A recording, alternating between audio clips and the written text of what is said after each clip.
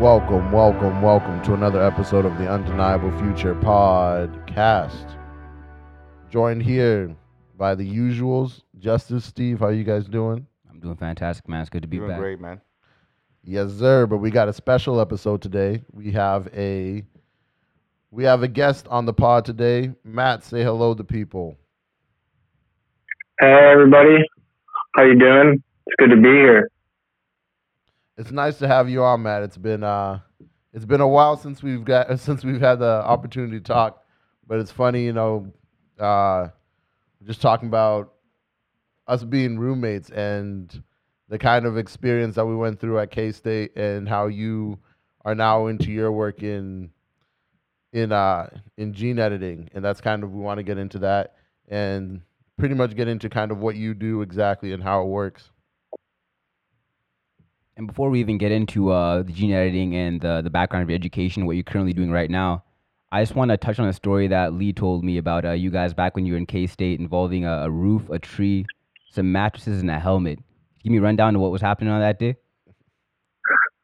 Yeah, that's kind of a ridiculous story, and in hindsight, something I never should have done. But there was this one day where Lee and I and two other friends were hanging out on the roof of my old house in Manhattan, and there's this tree not too far from the roof, and someone brought up the concept of, if you jump off the roof, how far are you going to go, and will you be able to hit this tree at a certain level before you fall too far? And there's this good branch as a marker level, and I was saying that, if I ran across this roof and jumped, that I'd be able to hit this branch on the tree before I've fallen too far to be able to touch it. And Lee was very adamant for the other side of the case. I said no way. There's no way he's gonna get up. Yeah. And so how do we solve this? So I guess the best answer is someone's gonna jump off the roof and try to touch this tree, and that's exactly what happened. So do you think there's a theme? I was able to. I'm sorry, what? Is that kind of a theme that you think there is in your life where you find challenges that maybe people would think aren't very feasible, and you just feel like you can put your mind to it and achieve those goals? I would say that does kind of recur in my life. I don't think it anymore comes out as me jumping off of a roof, but more as me trying to prove them wrong with my words. But yeah, I do like to question the things that are on the edge of possible. So as far as questioning the edge of possible, where did that begin? You said you were in K-State. What were you studying, and how did this journey begin to where you are right now? Yeah, so I started at K-State in 2014, going for an undergrad degree in computer science. And at that time, I was looking to specialize in cybersecurity, which I kind of got into a bit. But I ended up taking a few biology classes to fill some natural science credits. And I kind of fell in love with biology. And so I picked up a biology minor. About 3 years in my program, I dropped the cybersecurity thing.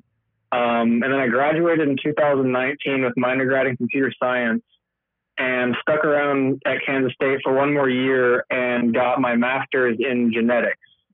And that was just last year.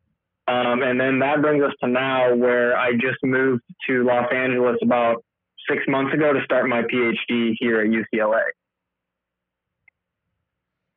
So you were talking about changing from kind of your focus from being completely on computer science to having a little bit to do with biology.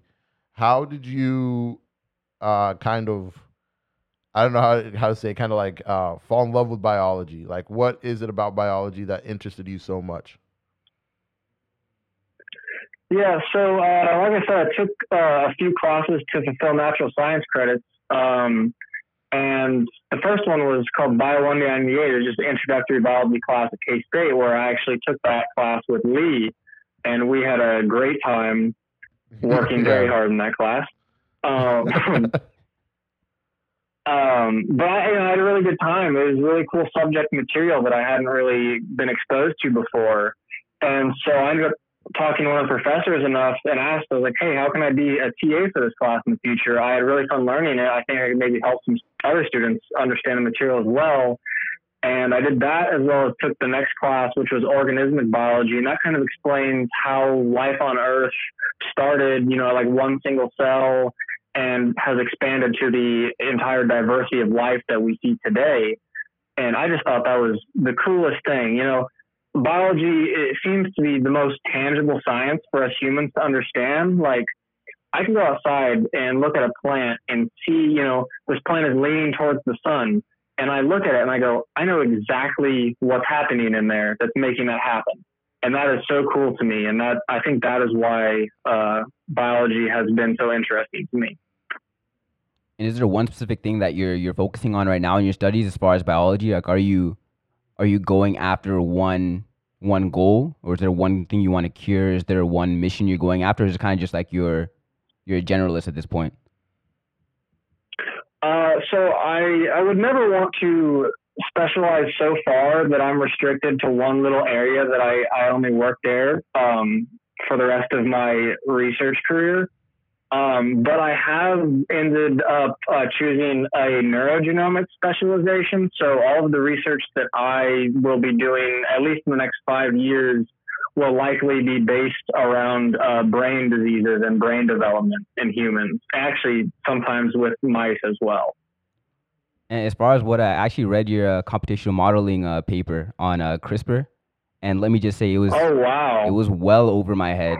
Took me a little bit to get through, but it seems like you're a lot more on the mathematical side of CRISPR and gene editing. But I never really think about it that way. I always think of like a wet lab, people being in the physical lab operating.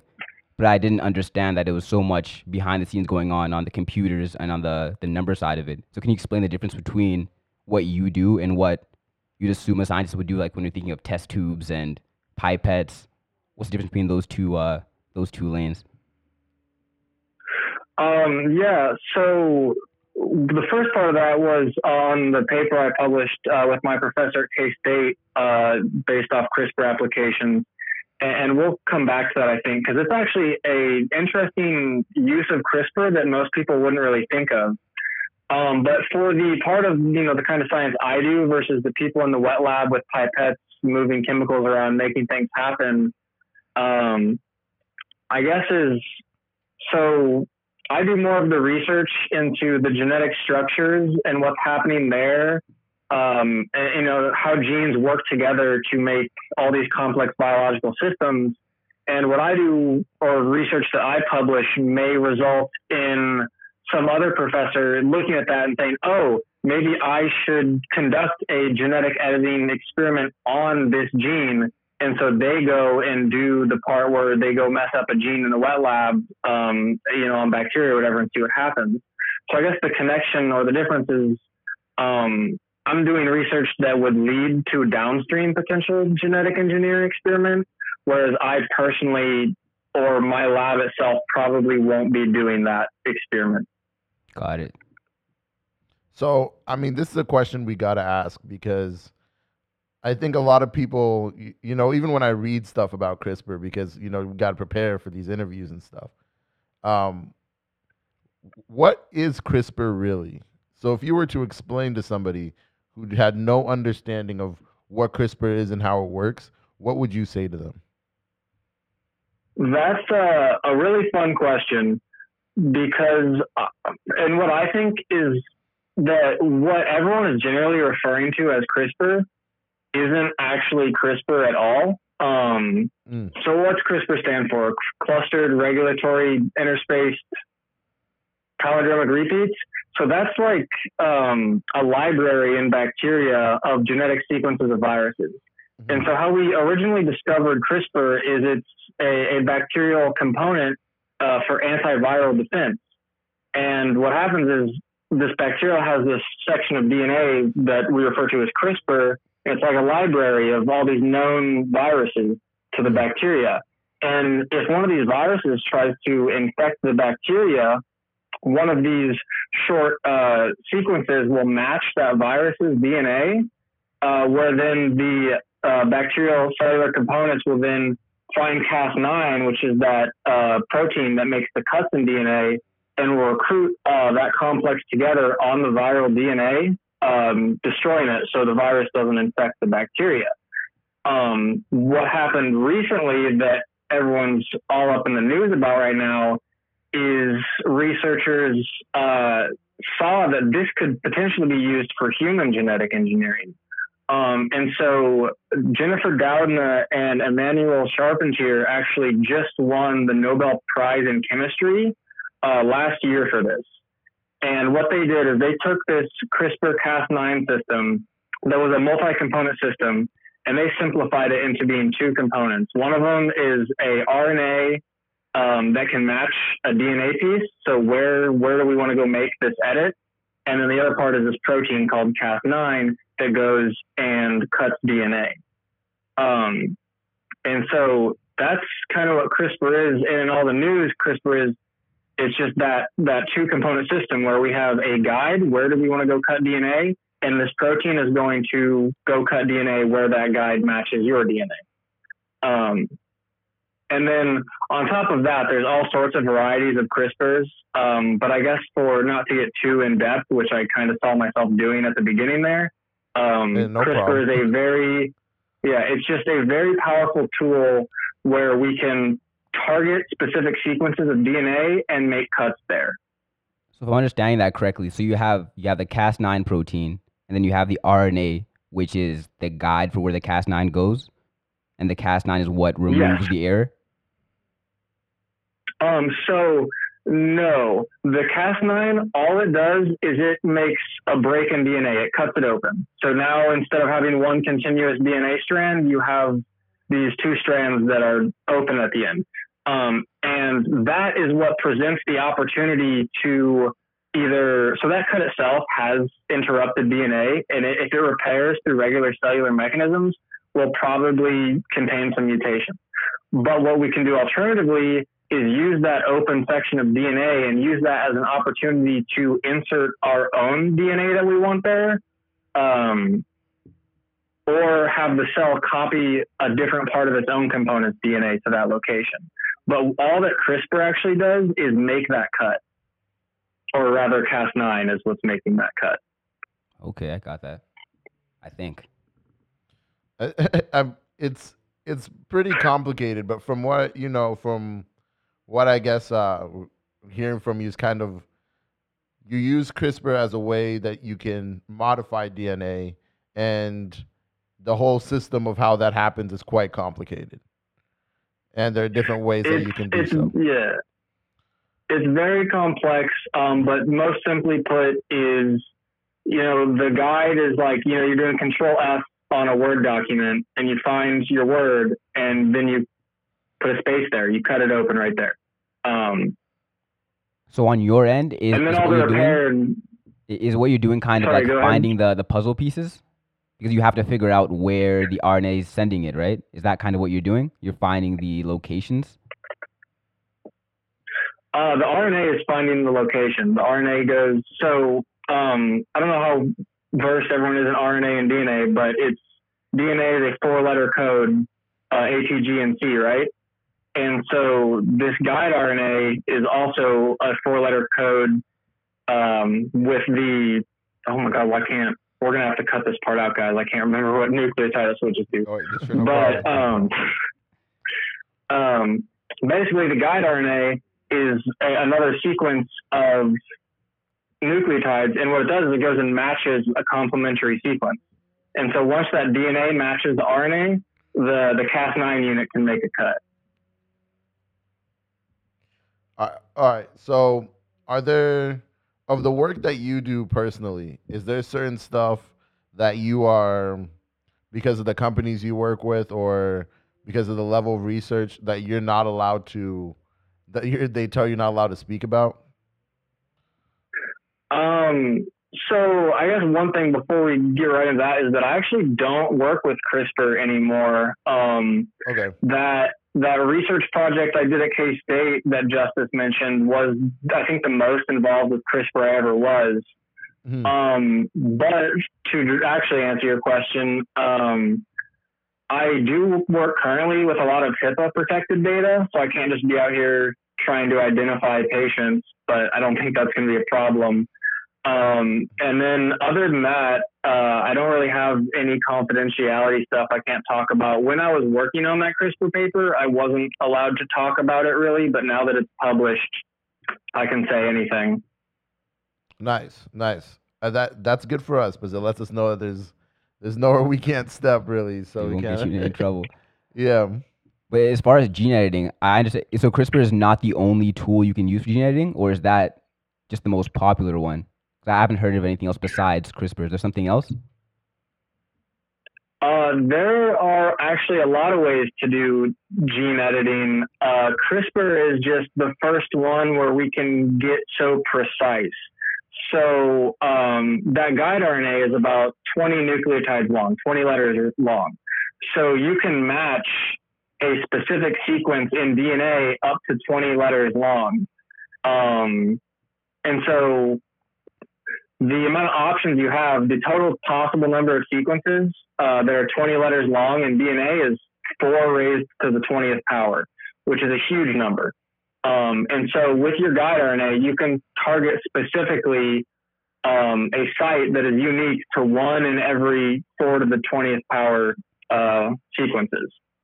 So that's why CRISPR is all in the news right now, is because it's so accurate. We can choose specifically where we want to edit the DNA, where in the past it was a little more random and a little bit less precise.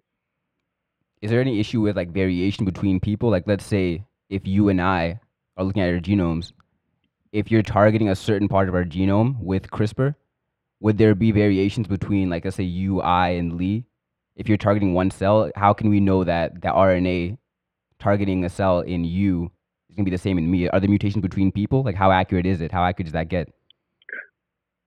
So that's actually a huge problem with gene editing right now, is off-target effects. And one of the main causes of that is the fact, like you said, there is genetic variation between you and I and Lee and Steve. We're not all genetically the same. And I was just talking about, we can target a sequence that's specific to 1 and 20 to the, or 4 to the 20th power. That's a big number, but your genome is about 3 billion nucleotides long as well, I believe. So not only do we have to make sure the site we're targeting doesn't happen to appear somewhere else in your genome, we have to make sure that the site we're targeting occurs in all of our genomes, and it's not a site that I have but you don't have. So we have to look for that. And so when we're looking for these large scale cures, which I'm sure we're going to get into a few of these companies later in this interview, we have to target conserved regions of DNA between all humans, so it doesn't only work on half of the people or one subpopulation of humans. So you're saying to make sure that it works on all humans. So does that mean that you guys have to be able to collect all the data from different, let's say, well, I guess everything biologically, different races, different people of different cultures and stuff, so you guys can find a way to more accurately, like, does it change the way you put in those, you put DNA in and take DNA out when it happens to be people of, from different places or from different races or have different genetic makeup? Yeah, that's also another thing that a big push is happening for right now is, so currently a lot of the genetic information we have is mostly Caucasian white people. And so a lot of research institutions are pushing to do large sequencing projects of underrepresented populations and groups of the world that maybe just don't have this technology on their own yet.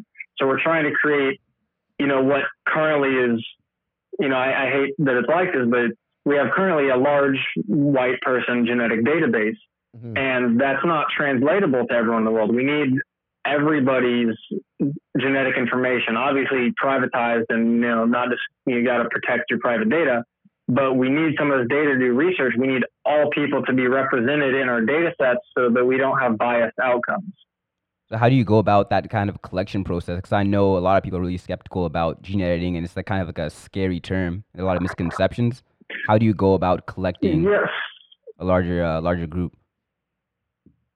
That's a little bit out of the scope of what I do. I don't really work with the data collection or generation, but I know that especially when people are going to these underprivileged countries, it's a big ethical concern that, you know, we're taking this genetic sequence from these people that may not fully understand what's even happening.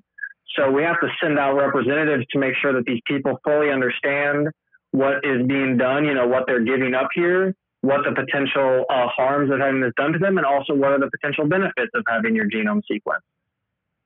Oh, well, it sounds like at least there's a conversation happening about it. It's not something that's being ignored, so that's good.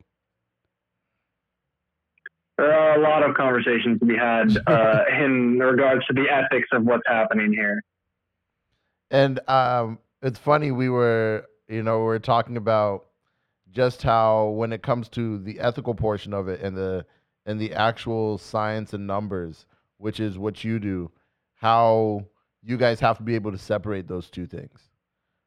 So how do you, when you go to work every day, do you think about the ethical part of it, or are you just, I need to get this project done to this, you know, to this certain standard, or do you think, was I mean, I've had philosophical conversations with you, lots of crazy philosophical conversations. So is that something that goes on in your mind? Like, do you wonder where where this is going to go in when it comes to moral directions? So it's definitely something in the back of my mind. Mm. Right now, where I am in my career, it's not something I worry about too much. I'm not the one designing experiments and planning these whole things. Hmm. So a lot of the ethical work and committees that have to be gone through is above my head. And when this data comes to me, all of those concerns have been taken care of, and I just get to play with the data. Okay. Hopefully someday I will be in a position where I will have to deal. Not that I'm looking forward to dealing with that, but Yeah. that I'll be in a position where that will be a part of something that I have to worry about a lot more.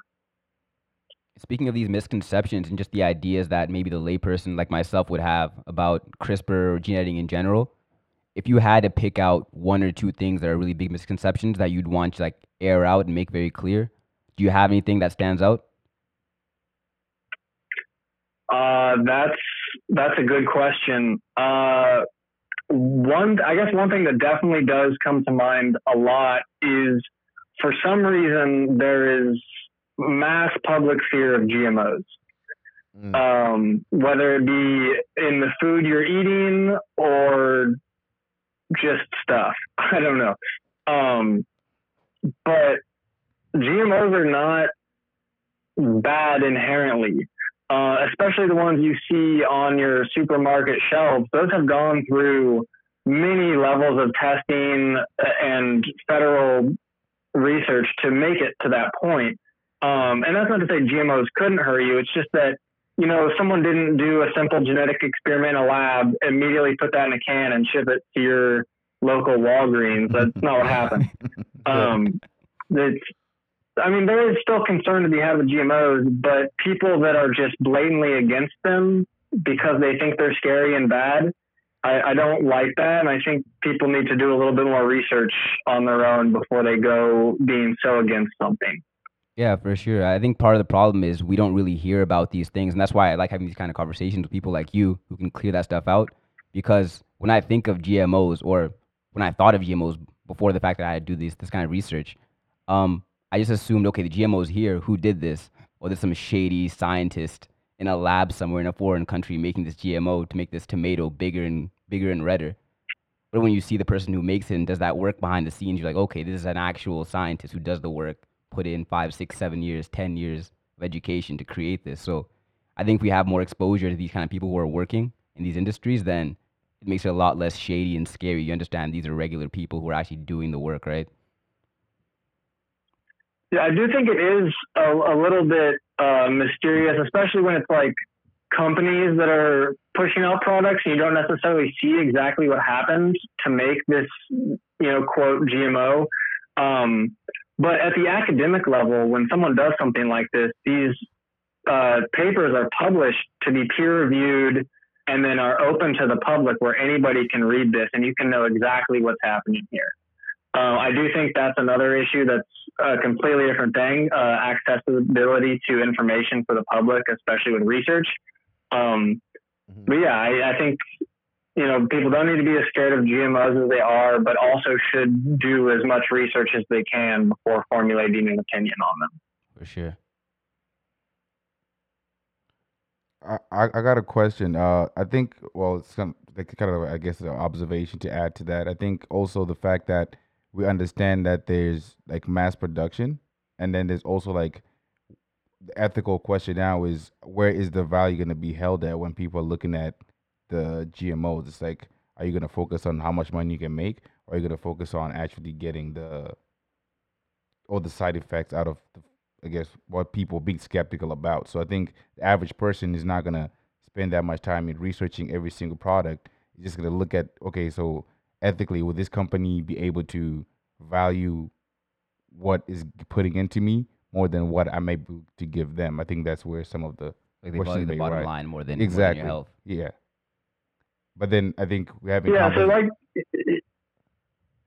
you said, not the individual person doesn't have unlimited time to research every single one of these things. And that's where you have to put a little bit of trust into these organizations or industries that are doing these checks, like the FDA. Yeah. You kind of trust them a little bit that they're not just going to clear things for no reason. What was the other part of that question? I'm sorry. I think he's asking about the bottom line. Just about how, are they chasing the bottom line, or are they chasing making sure there's actual change for people's health? So that's, we'd like to see it always being for the greater good of the human situation and health. But there are those people that do just want to make their money. And so that's a bit unfortunate, but something we have to deal with. And that's exactly why some of these industries or institutions are in place to put a line between someone who's just trying to make a ton of money on the biggest tomato you've ever seen versus, is this actually healthy food for you to eat? Mm-hmm. Yes. And as far as go ahead. No, so I think my point was actually like having a conversation with someone who is not in it for like the finances, like a business who's actually selling the product. Having someone who knows more about what's going on into the GMOs and how it's set up and what the effects may be would actually help the public trust it more now, because we're not just getting a marketer who's telling us, oh, this product is good for you for this, and that, or it could be it's actually someone who's working on building these things and telling us, so you don't have to be scared about it for this much. I think that's where my point was going in the last question. Yeah, definitely. I also think that so in the medical field, especially with genetic engineering, I don't like the concept of someone, private company coming up with their own cure and then doing something like EpiPens, where they're the only company who did this. They have the patent, and now they can charge you a ridiculous amount of money for something that is essential to your regular life. Yep. Where on the other hand, if you're doing genetic engineering and you've made a flower a different color and it's way prettier than any iris has ever been, I don't care if you charge $100 a flower for that. That's a cosmetic thing. That's not saving somebody's life. Exactly. Yeah. I think a lot of it too is when we think of genetic engineering, we are, as humans, we obviously want to take it to the extreme, right? To things that aren't happening yet, but that we really are excited for, because we let our minds get to that point. So what are the real things that you see every day in your sector that you're excited about, that you can see already? Okay, there's research happening in this and this that could really bring up some exciting things in the future. So I'm going to go ahead and share with you, I think one of the most inspiring stories I've ever heard in genetic engineering, and I'm sure a lot of people think the same of it.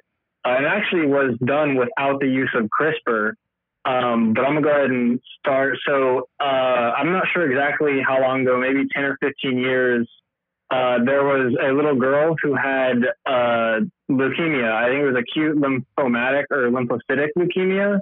And this is not an entirely hard to cure cancer, but this girl was not responding well to chemo. And and her cancer had returned by 1 or 2 times already after having gone through remission. And, you're kind of running out of options at this point. Chemotherapy didn't work.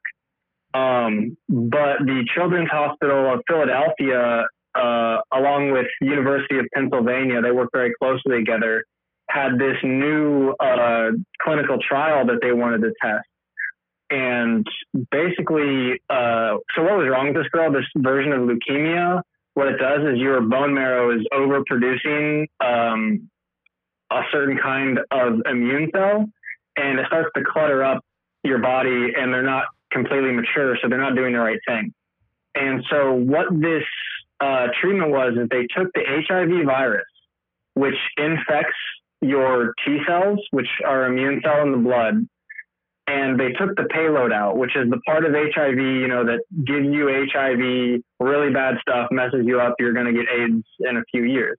They took that payload out, and they inserted into the HIV virus a segment of DNA that would fix this girl's T cells to attack the cancer in her body. And so what they did is then they injected this girl with the modified form of HIV, which, as we know, goes into these white blood cells and infects them and adds some DNA to it, as HIV does.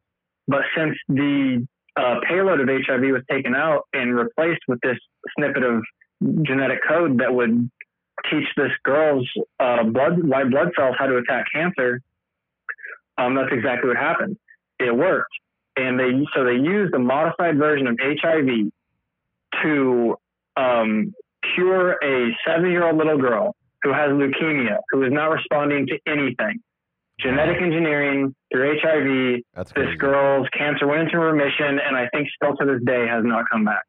So how does somebody go about figuring this out? Because I'm assuming you can't test these clinical trials on humans right now, right? So how do you get from the point of going from a lab to the person?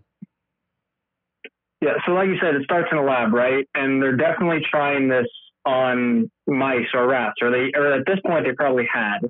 And like I said, this is like 10, 15 years ago when this happened. But this system had to have been tested in mice, and it probably was successful to some rate. And so then it advances to a human clinical trial where you can't just, not anyone's eligible. This girl got put into this program because she was among 5 to 10% of people who don't respond to chemotherapy for this cancer. They're running out of options. It's a high risk situation, but it's also a very dire situation for this girl as well. And we don't do things like this unless the potential rewards significantly outweigh the risk. And I think it's good for the general public to know that, right? To know that, first of all, these companies that are working on gene editing are doing things that legitimately are for the greater good of society and are trying to. And that they're pushed to do so because they'll make a profit if they make things that are good for society. And I think it's important for us to have that understanding because, like I said, our minds run, right? We get into these ideas of the craziest possible things that we hear. And like, if you're like me, you start thinking about all the moral implications of whatever that is. But it's good to know that these companies are trying to do things that do benefit people and that they have a push to do so. So do you feel like that your work is good because in the future the amount of research you've done is going to be a part of something far larger that's going to help a large amount of people? I think that's the goal of almost anybody involved in research, is that the research that they do can either be a component in a larger structure that does improve the human condition, fix a disease, any one problem, or even that their research is the grand component that fixes things that used a bunch of other people's research. I think if I felt that the research I was doing had no merit to help a human in the future, I probably wouldn't be doing it.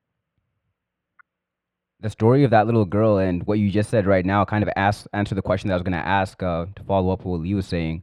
Um, I'm seeing, not to make this a financial conversation, but I'm looking at a lot of, obviously, we'll see what's going on with GameStop right now, AMC, Tesla, all these companies growing at such a high rate and they have such high valuations. And then you can add into that CRISPR, biogenomics. A lot of genomics companies also are growing at that pace. But I think that if we put our value towards these companies who are actually doing something for the greater good of people day to day, it'll be a lot better use of our time and maybe our money and our brain power to focus on industries that do things to help people in real time than to, speculate on a game stock. So for yourself, do you think that there's a lot of companies right now who are trying to get in for the profit and then they end up, just because they do have to chase that profit, doing things that are very good for society and helping universities with funding? Or do you think it's kind of a case where these companies existed for so long and now finally they're getting more funding, or I'm not sure what it is that's causing them to become so much larger now? I don't know if you can answer that. Yeah, I've been watching these genetic companies roll out over the last 10 years. I'm not really aware of any that have lasted or been around longer than that. At least with regards to CRISPR, there have been genetic sequencing companies like Illumina that have been around for a bit. Um, but I do think it's good that there are, they seem to be all, at least that I'm aware of, working towards fixing the disease or bettering a human condition through some sort of genetic engineering system. I think I'm aware of most, probably not all of the publicly traded companies that are involved in genetic engineering. And as far as I can tell, I believe that most of them are there with good intentions. They're not going to, finally figure this, how to fix this disease, patent it, and then hit us with an insulin situation where it's, $600 a bottle. I actually know the price of insulin or what it's supposed to be, Right. but I know that it's probably should be cheaper. That's not to say that, money doesn't start to corrupt people and that one of these companies may turn to be very greedy and not for the greater good. I guess in that regard, all we can do is keep our hopes up and, try to keep the most ethically responsible people in positions of power with these things.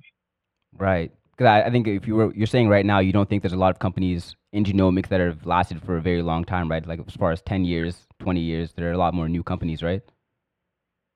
Yeah, and especially being publicly traded, there haven't been really genetic engineering companies publicly traded before 10 years ago. Because, you start as a company, you go through all these rounds of private investment before you do something like an IPO. I haven't seen much genetic stuff 10 years back. I don't think anyone was really even thinking about it until, you heard the word CRISPR maybe 5 years ago, but now it's all over the place. Yeah, exactly. Because I assume that the funding for a lot of this research was done from the public beforehand, right? And you're seeing governments back into this, and we can trust the government. We can assume that we can trust the government. And I think it's a lot safer when you know that we can hold these people accountable. But now there's private money coming into it. The concern that I have is kind of, now that it's private money and publicly funded companies, how do we regulate that? How do we follow the path of what's being pushed, what's not being pushed, what's right, what's wrong? And is that even really a concern, or am I worried about something that's not really an issue right now? So I think that is a concern that we do need to keep in mind. And like you said, early on in this, a lot of the funding was coming through government grants, like you said, that is from taxpayer money ultimately. And that was the research happening, at universities where, the CRISPR-Cas9 system was initially discovered and engineered. But like you said, now this is based in a lot of private companies where there's a lot of private money that wasn't our taxpayer funding. And I think the best way to keep a check on things like that happening is the fact that there's not just one company working on this. Like CRISPR Therapeutics, Intellia Therapeutics, and Editas are all working on similar projects. So if any one of these companies comes up with a cure for sickle cell anemia, I believe is one of the big ones they're working on. Mm-hmm. the next company may come up with a cure that's not exactly the same. It doesn't violate a patent law. And then at that point, the market will, one company is going to charge $20 for it because they're ethical.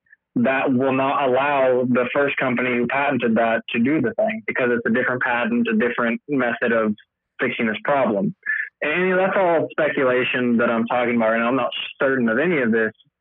But I think that the competition between multiple companies working on similar things and preventing a monopoly on genetic engineering is at least a good starting point to prevent that happening in this field.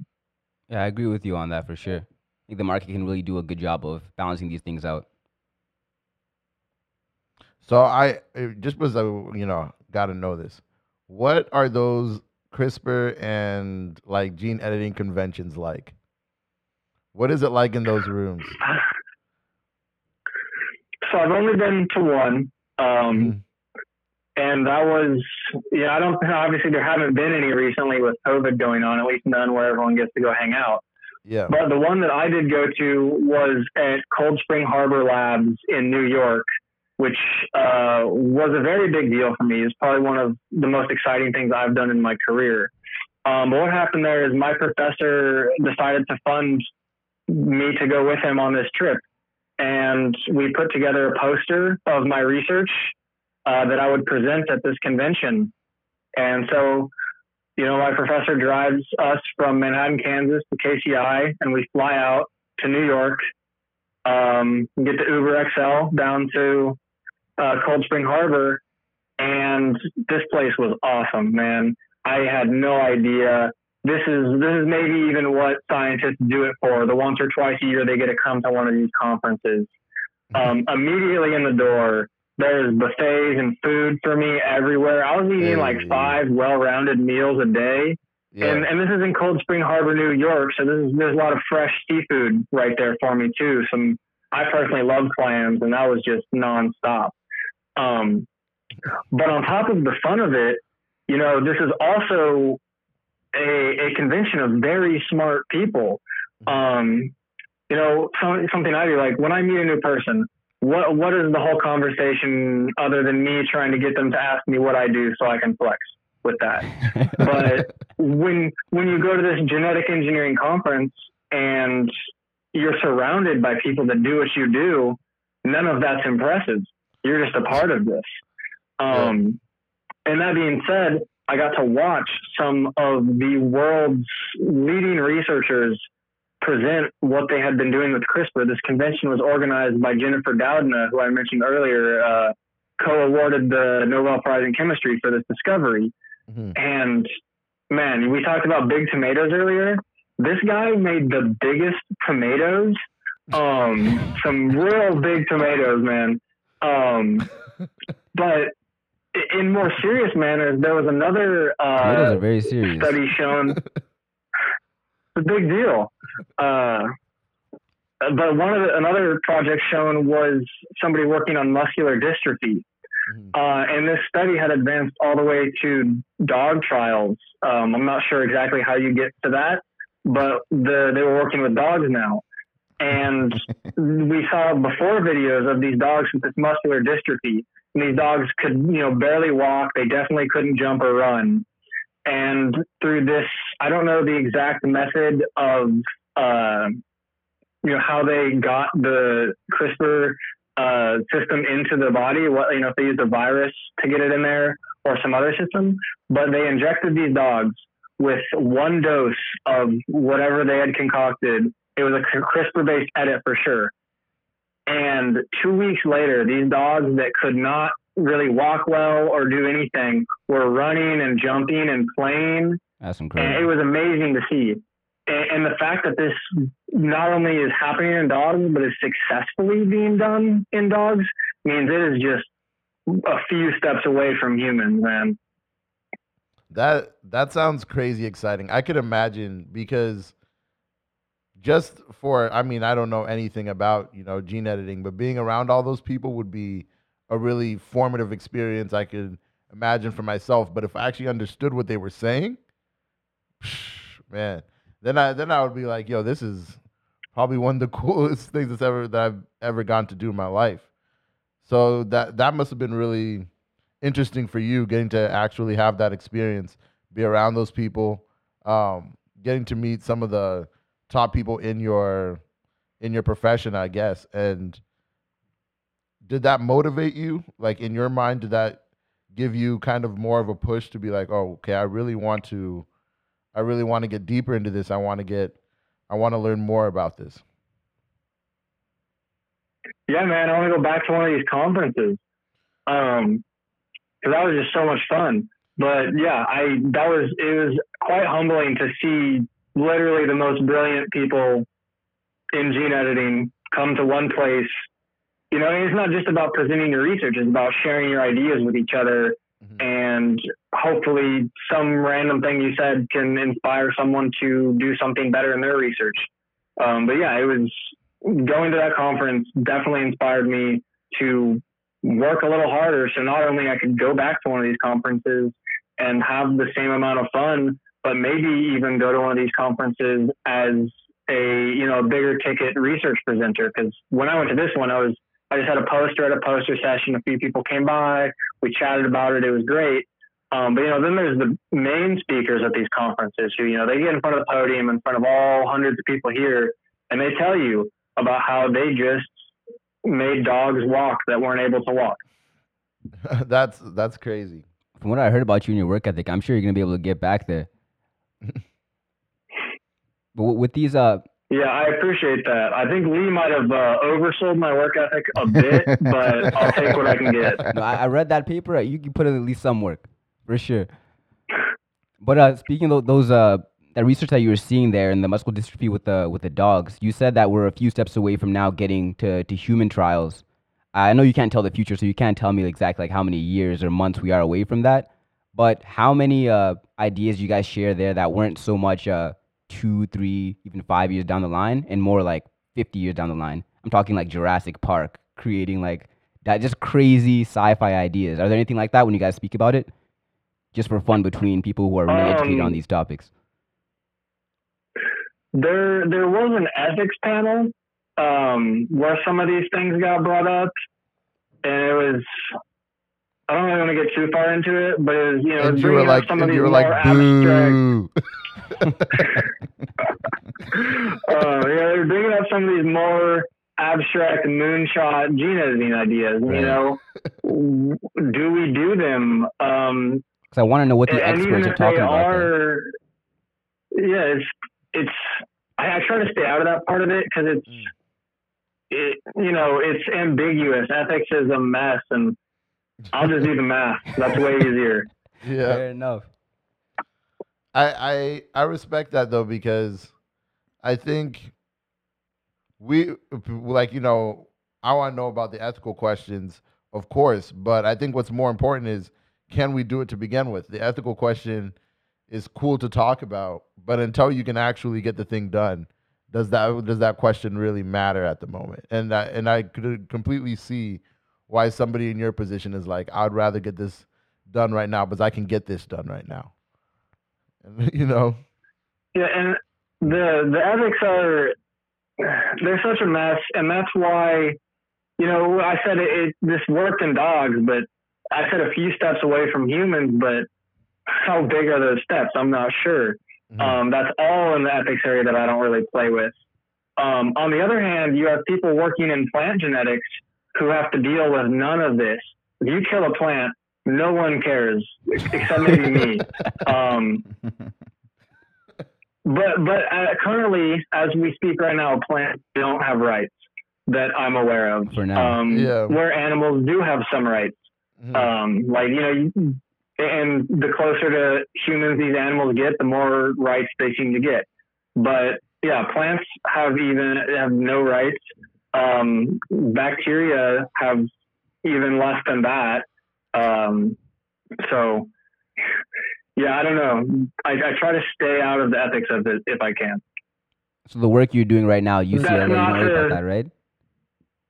The work you're doing right now, you don't worry about ethics?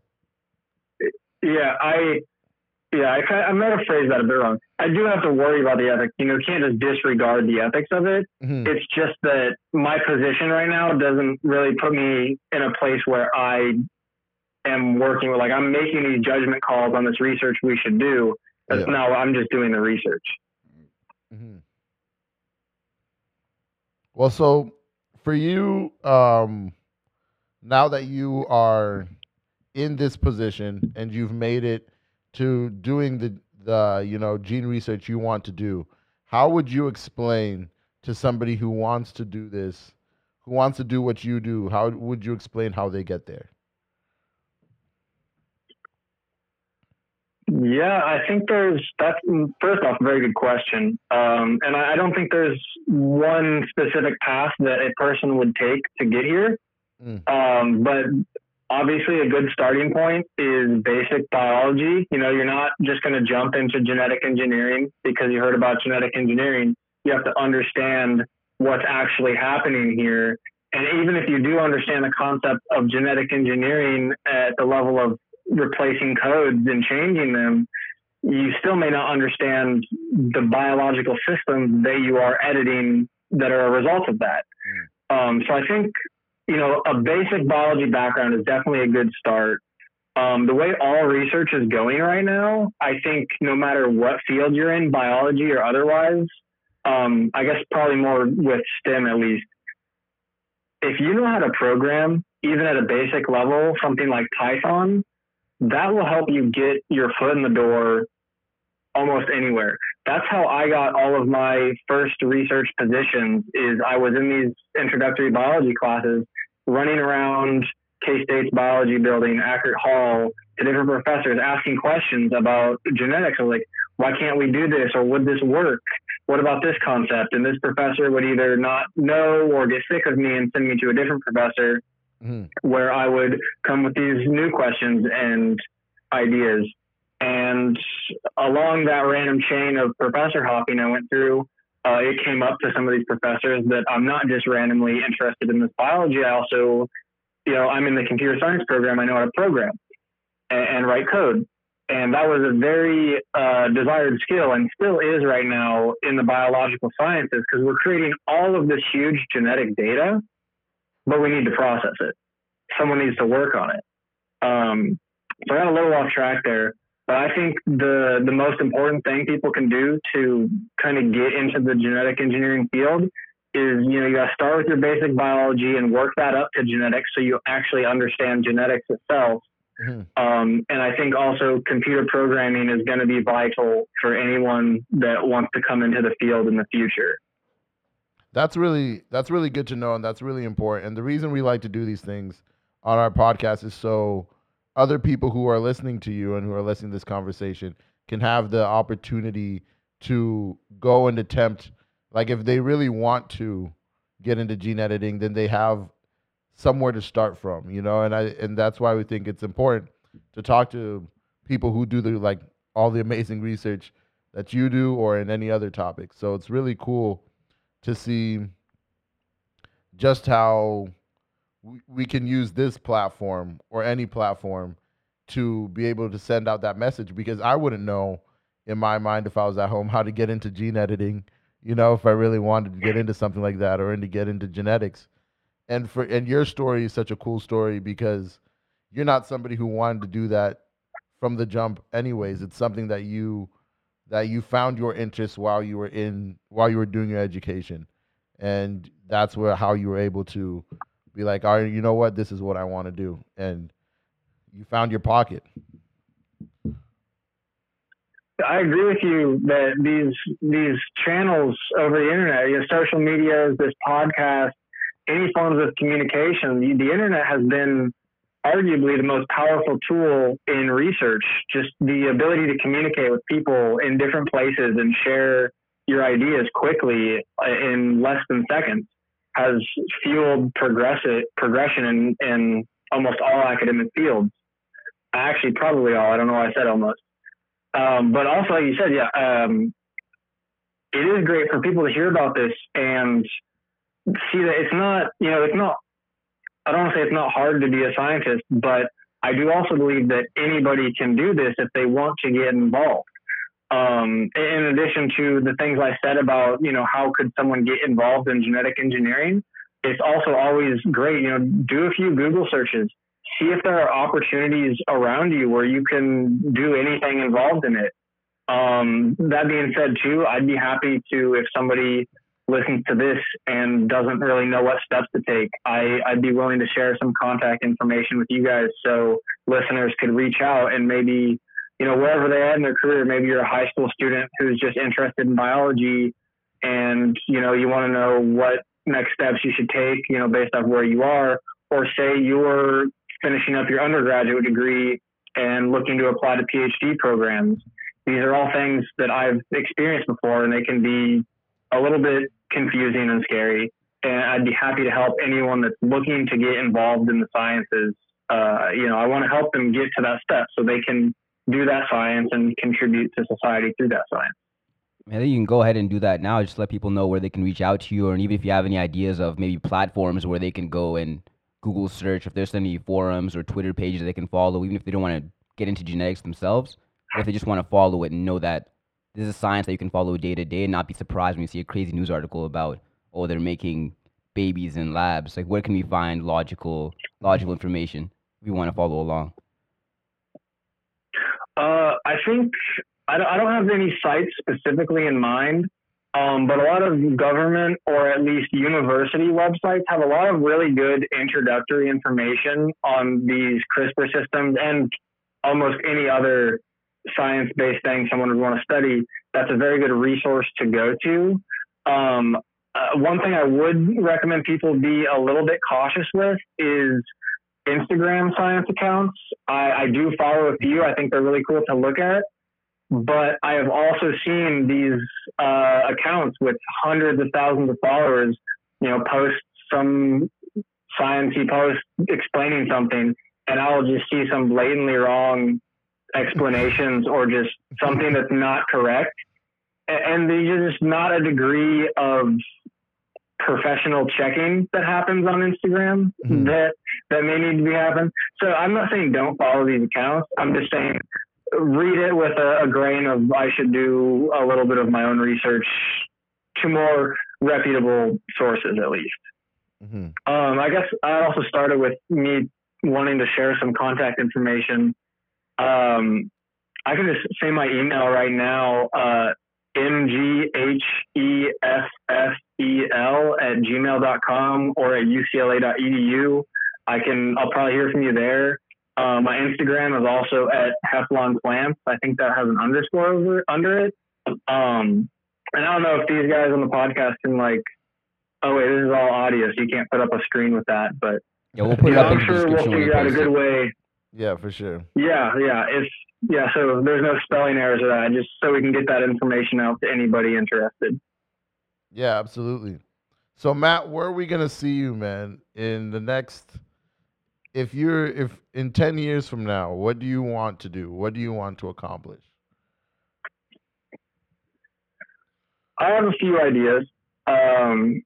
Obviously, none of them are certain because, like you said, there's 10 years down the road. This field is evolving at an unprecedented pace. We don't really know what's going to happen next, or maybe we do have an idea of what's going to happen. We just don't know when. So the two kind of paths I see for myself right now is I think it would be really cool to be a professor someday at a university where I could conduct my own research, but also do a little bit of teaching as well. A long time ago, I really wanted to be a teacher. And I got sidetracked, but that's something I could incorporate into being a professor. I guess that's something I'd have to do as a professor where, have my own lab. I get to orchestrate these experiments that could potentially solve some real big problems, but I also get to go teach a class where the next generation of scientists will not only share their ideas, but learn some things from me. And I think that's really cool to be able to give back to the next generation's ability to do what I do. On the other hand, like I said in the beginning of this, I'm specializing in neurogenomics. So all of this genetic research I'm doing is mostly based in the brain now, or at least in the next 4 years, it will be mostly revolving around the brain diseases. So one of the companies that I've been looking at is Neuralink. I think that if I finish this PhD, I'd like to get in touch with Neuralink and see, what they're doing at that point in time, and if my skill set would be a good fit for their team. I guess for anyone not familiar with Neuralink, that's one of Elon Musk's companies working for the human brain computer interface. There you go. That goes into AI. Look, we gotta have you on another time just to talk about AI and the effects of AI, because we've had some pretty interesting conversations about that, just for fun. But yeah, we actually totally. This whole thing was kind of about CRISPR, but CRISPR is not really what I do actually anymore. At least I mostly build machine learning models these days, a bunch of neural networks looking at this genetic information.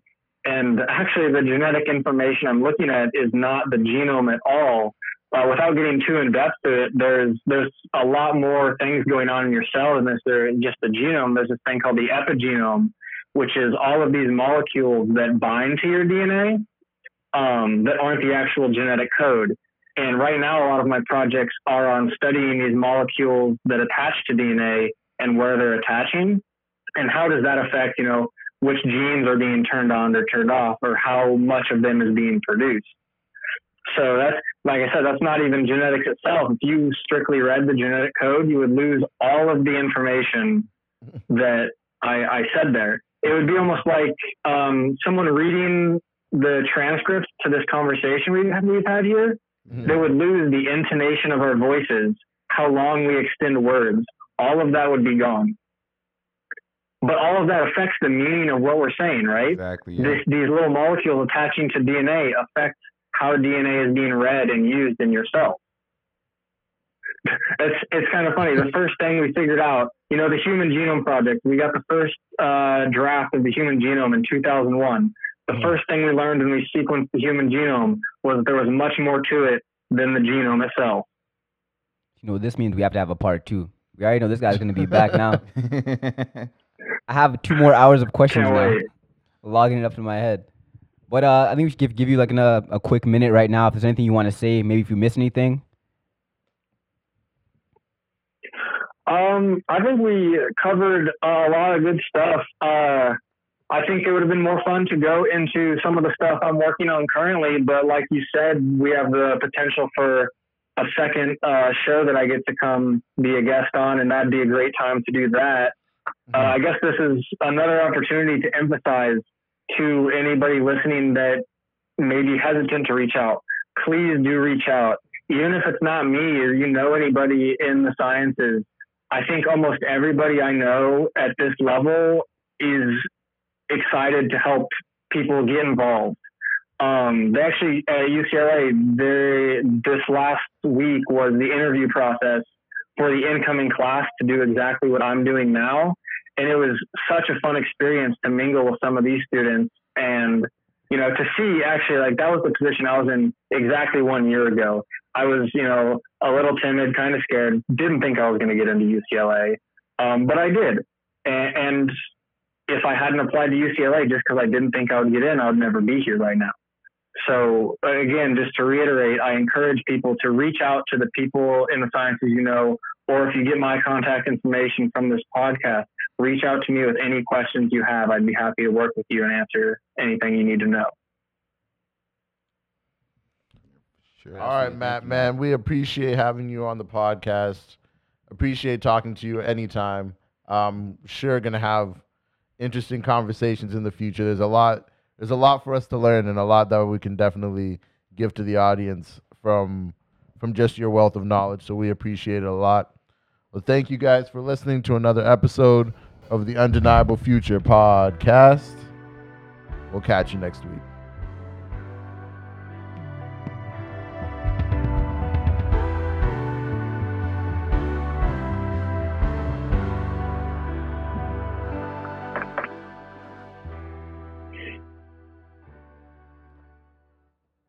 I always talk during